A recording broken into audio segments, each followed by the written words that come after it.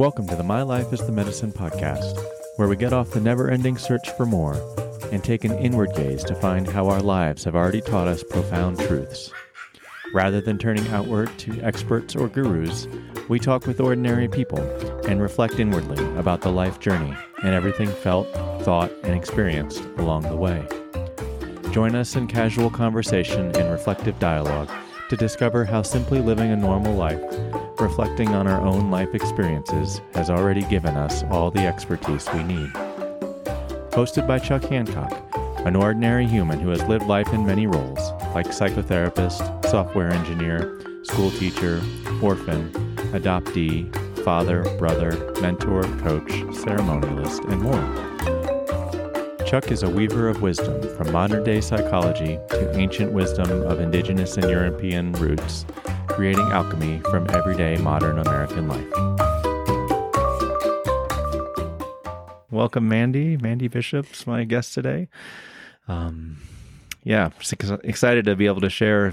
We've only talked twice, I think, in our life so far, and both times we've had some really potent conversations and a lot of shared interests and philosophy. So I'm really looking forward to where our journey might go today. Thanks so much for being here, Mandy. Yeah, thank you for having me. I'm really honored.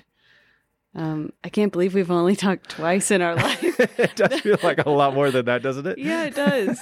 It's so interesting to put it into like human perspective, human time frame perspective, because in a way it just doesn't, I don't know, there's so much resonance, it doesn't feel like it's only been 2 times. Yeah, agreed. The feeling's much mutual. to talk about. Definitely.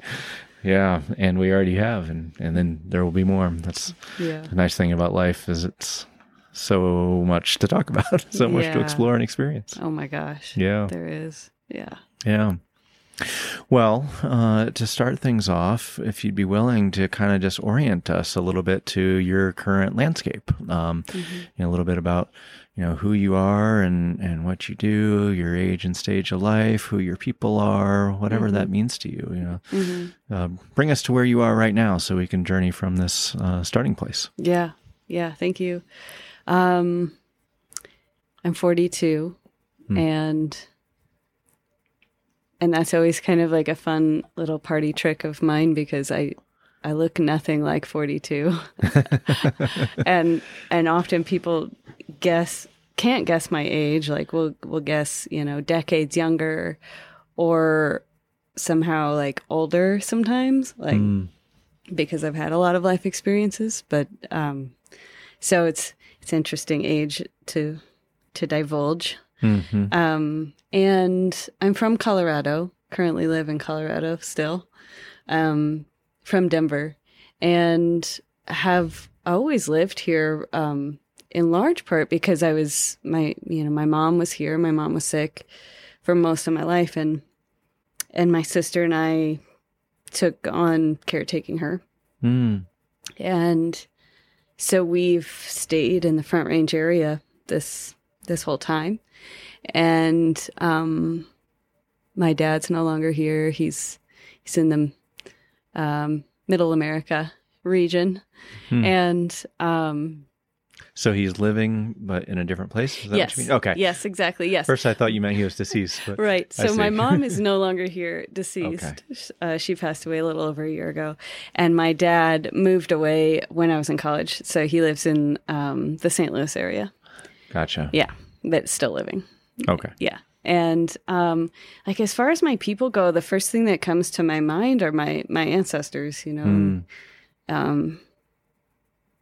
are very much, I got so emotional in that kind of calling in just moments ago of calling in my ancestors, and which doesn't always happen, but feels like it's here today. And I'm just so grateful that they're with me, Yeah. And it's been like one of my biggest prayers that I could have connection with them. And I do. It's like, it just feels like like a huge life dream that is happening. And so I feel very grateful that my ancestors are here. At least the ones I know. Right. And probably the ones I don't know. I'm sure they're probably here too, but I just am not quite in relationship directly with them yet. Yeah. So that's what comes to mind, and my Sweat Lodge community is really a huge part of my people. Mm-hmm. And feels like family to me. I've been in ceremony with the same group of people for I was trying to figure this out the other day with the man who pours the water for our community, and I was thinking that it was 15 years that I've been going around that community, and he was certain that it was a lot more than that. I don't know, I don't have it recorded or anything, but it sure feels like from the time I was a child to now. But I know it wasn't literally that. It just I think emotionally and spiritually, when I 100%. arrived there, I was very much a kid. Yeah. And those folks in that community have become family, and shown me what reciprocal love is, and what community could be, what community is, what long-standing relationships can look like. And right. So I think those are and there's another piece that comes to mind in terms of my people is the plants. And so I guess to just answer more directly your question of what do I do is I do many things, one of which is farm, and I suppose I would say I'm a folk herbalist. So I've farmed for a long time now, organic and sometimes biodynamic. It depends on where I'm at, but just really growing food and preserving food in a homesteady, regenerative way it's the way I like to live and what I really value. And I'm very passionate about herbal medicine, and I think that's something that comes directly from my ancestors. And so I feel like for a very long time, if not always, I've gravitated toward the plant people, and either wildcrafting something or foraging something to eat or growing herbs and making teas and tinctures and salves and different medicines. And it's my great, great joy to be able to give that and offer that when someone's in need, and it just lights me up. So yeah, that is something I love to do.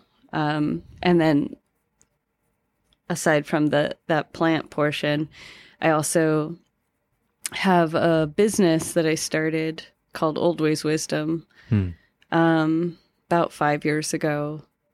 And it initially started as a coaching business, but it's really morphed as I realized, I'm really not a coach. I went to school to become a coach, but it's not my natural, it's not where my natural gifting lies. I can certainly do that job if I need to, but I've been on a quest to really understand what Old Ways Wisdom wants to be in a more natural flow. Yeah. And really that has to do with deeper soul work. Right. And ritual and being with people in a mentor kind of capacity, exploring ritualistically who we are, what we're here for, what our relationships are about, and what our stories are. So that's that's been an ongoing exploration for me to help what I created as Old Ways Wisdom become what it wants to be. Right. I love that you are willing to like, I don't know if you said it directly like this, but what I heard you say was like, you're like listening to old ways wisdom, what it wants to be, rather than like the Western ego driven is like, okay, I'm going to create this business plan and here's going to be my products and my services and whatever. But you're really relating to this being, this entity called old ways wisdom to learn like, okay, what wants to come forth from it. That's beautiful. Yeah. Thank you. I mean, and it's certainly, I have that like, conditioning, that Western conditioning, Yeah, and me too. I've really tried hard to sit down and focus and like figure out what are my offerings? How am I going to make money? What is this? Like I've tried to do that Western way. Right. And it doesn't work for me, and it doesn't work for Old Ways Wisdom. And I think I've realized that through a lot of like toil, but that, okay, like this is a being, Old Ways Wisdom is a being, and it wanted to be born, it wanted to be created. And just like, a tree or an animal or any one of us, like it has something it wants to offer. And so I need to listen to that. And it's, it is, it's only been through trying to do the Western thing and having that not work for me, recognizing like, oh, this is very constricting. I'm like suffocating this thing that wants to be alive by trying to figure out what to do. And I realized like, oh, I have to let it go. I have to like be willing to let go of everything that I thought and see what wants to emerge from it. Right. Definitely. I mean, two images come to mind as you're describing that, both, I think soul work in general, which I want to come back to, but parenting as well. Like you can be really directive of like, okay, no, this is my kid. And because it's my kid, it's going to do these things and it's going to be these things and it's going to be good at math or whatever. Or you can really listen to like, well, who is this kid? And what is this? What has come through this being right here? It's a totally different approach to parenting. But, and I think it's really key to, like you said, that you're honing in on soul work. And I agree. I do a lot of soul work as well. And it's not something that can fit with any sort of prescribed model in my experience. It really is a deep listening and watching and relating to and mentoring and ushering type of a process when you're working with soul and or relating with. I think that like, and to me, as I've been working with my own soul for 15, 20 years, and it's still this process of like this awkward relationship dance of like, okay, I think I know who you are, but who are you today? And, it's such a rich process. I see how coach doesn't fit for you. Is that what you found too? Or like, tell me more about like how you orient to that. Yeah, totally. I mean, even down to, like, being in relationship to time, like working with individuals and, we are in this like Western human system where we all have schedules and, we have to say like, yes, a session is 1 hour or something, right. And I find that so difficult with the kind of work that I think I'm more oriented to do here. It gets really hard to put a time around it, around soul work, to say, yes, okay, well, we're going to dive into your soul and in an hour we'll wrap it up, and like, it's like, I feel like, working with soul and working in a spiritual way, time doesn't make sense. It's like the work happens on its own time when it's ready. When it wants to, when you're ripe and when you're ready, and when the conditions are right. And so it's very hard to say. One thing I found difficult, and I'm still finding my way with this, that is certainly what I found difficult in the coaching paradigm is working within a time structure and many kind of models for coaching for offerings are like, well, this is a 3-month program, and by the end of 3 months, you will have X, Y, and Z, and these are my deliverables to you, and that is not possible. Like that doesn't feel authentic to me in a way, like. I guess it's a dance I'm still trying to navigate, because on the one hand, we have to come up. We are working in a Western world, so like we do have schedules, and we do have to figure out like what timing works and what time frame are we talking about if we're going to work together, but at the same time, balancing that with the authenticity of, I don't know what this process will be for you, like I don't know what your soul's needing or where your being will need to go. I don't know what your ancestors are going to guide us through. I don't, I can't possibly tell you what you're going to get at the end of this. Exactly. And it's about trusting and engaging in the relationship and trusting the journey. Like when you talk about the time frame and we're going to have these outcomes or whatever, that's like such a Western patriarchal masculine type of a thing. I feel like that our souls don't work like that. Yeah. Yeah. Yeah. Right. And our logical mind wants certainty. And so like there's a bind of like, oh, well, I'm only going to sign up for a program with this coach or this therapist or whatever if I know I'm going to get these outcomes. But unfortunately, like I think you described it well, our souls don't work like that. But to have a partner to help guide along the journey, then soul work's possible. Yeah. Yeah. Yeah.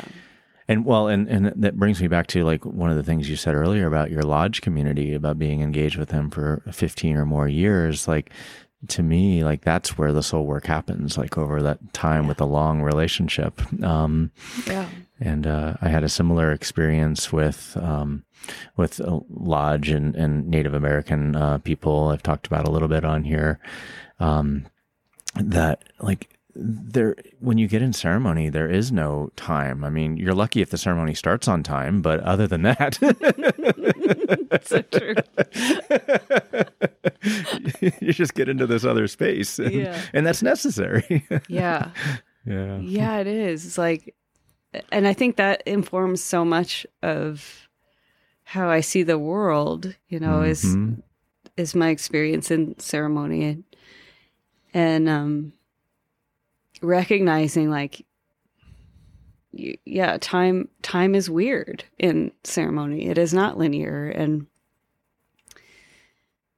in a way, like one thing I've really struggled with is that I've really kind of grown up, in my ceremonial life with a strong belief that money doesn't go with ceremony. Those don't mix those two things. Yeah. And I feel strongly about that. Like I was really taught that. And like to be really skeptical of somebody charging for ceremony, you know?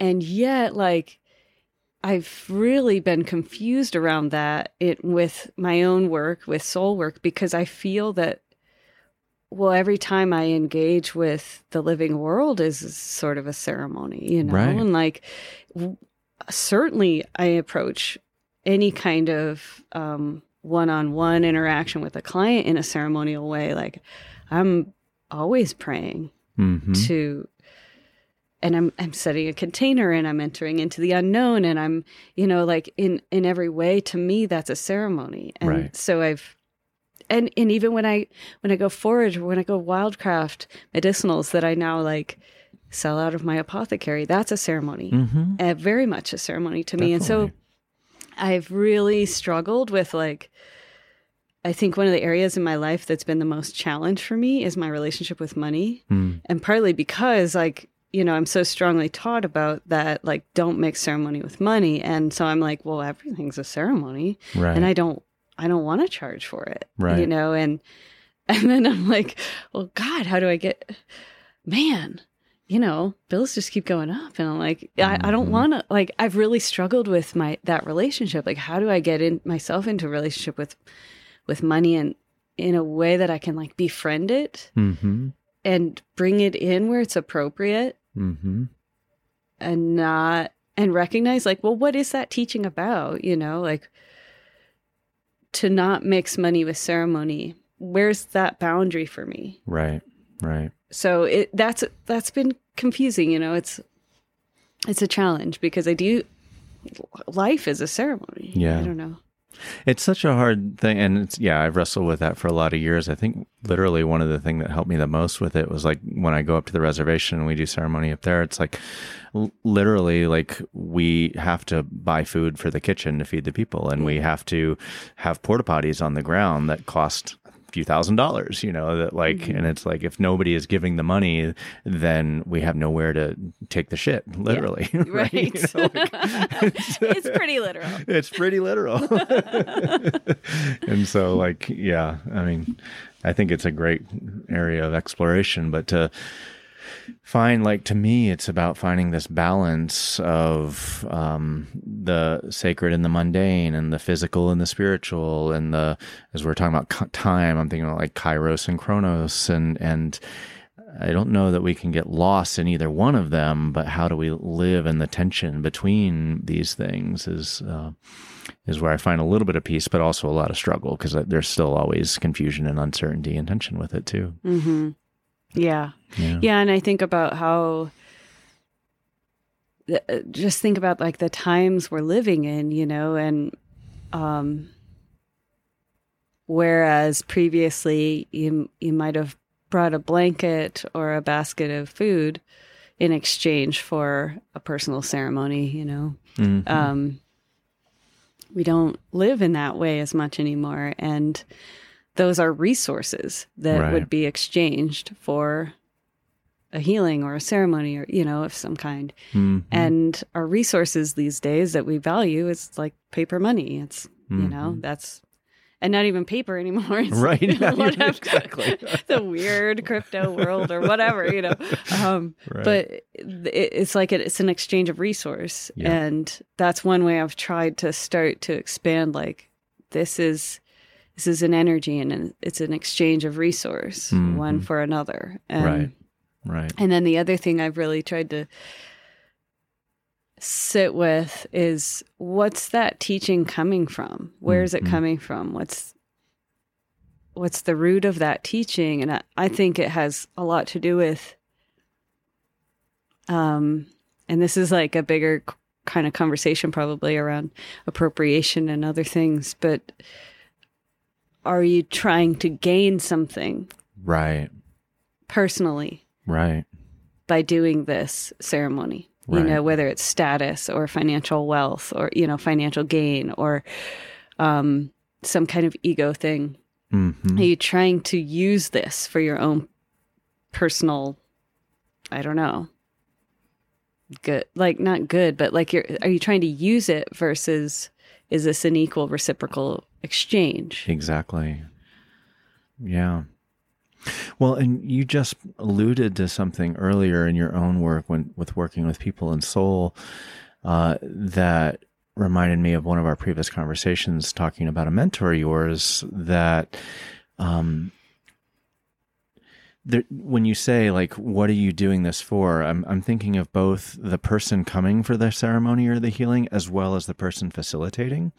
And when what I heard you say was that when you're working with somebody, you're honest on some level of like, I don't know how long this is going to take or what your path is going to be or what your ancestors are going to say or whatever. And that is such a tenuous, uncertain, humble place to come from, where I've worked with facilitators that get caught up in this outcome-driven mindset that's like, oh no, we're going to do this ceremony and you're going to be healed or you're going to have this outcome. And my experience is it doesn't really work like that. So I think that like there's so many nuances and dynamics that we're kind of circling here. Yeah.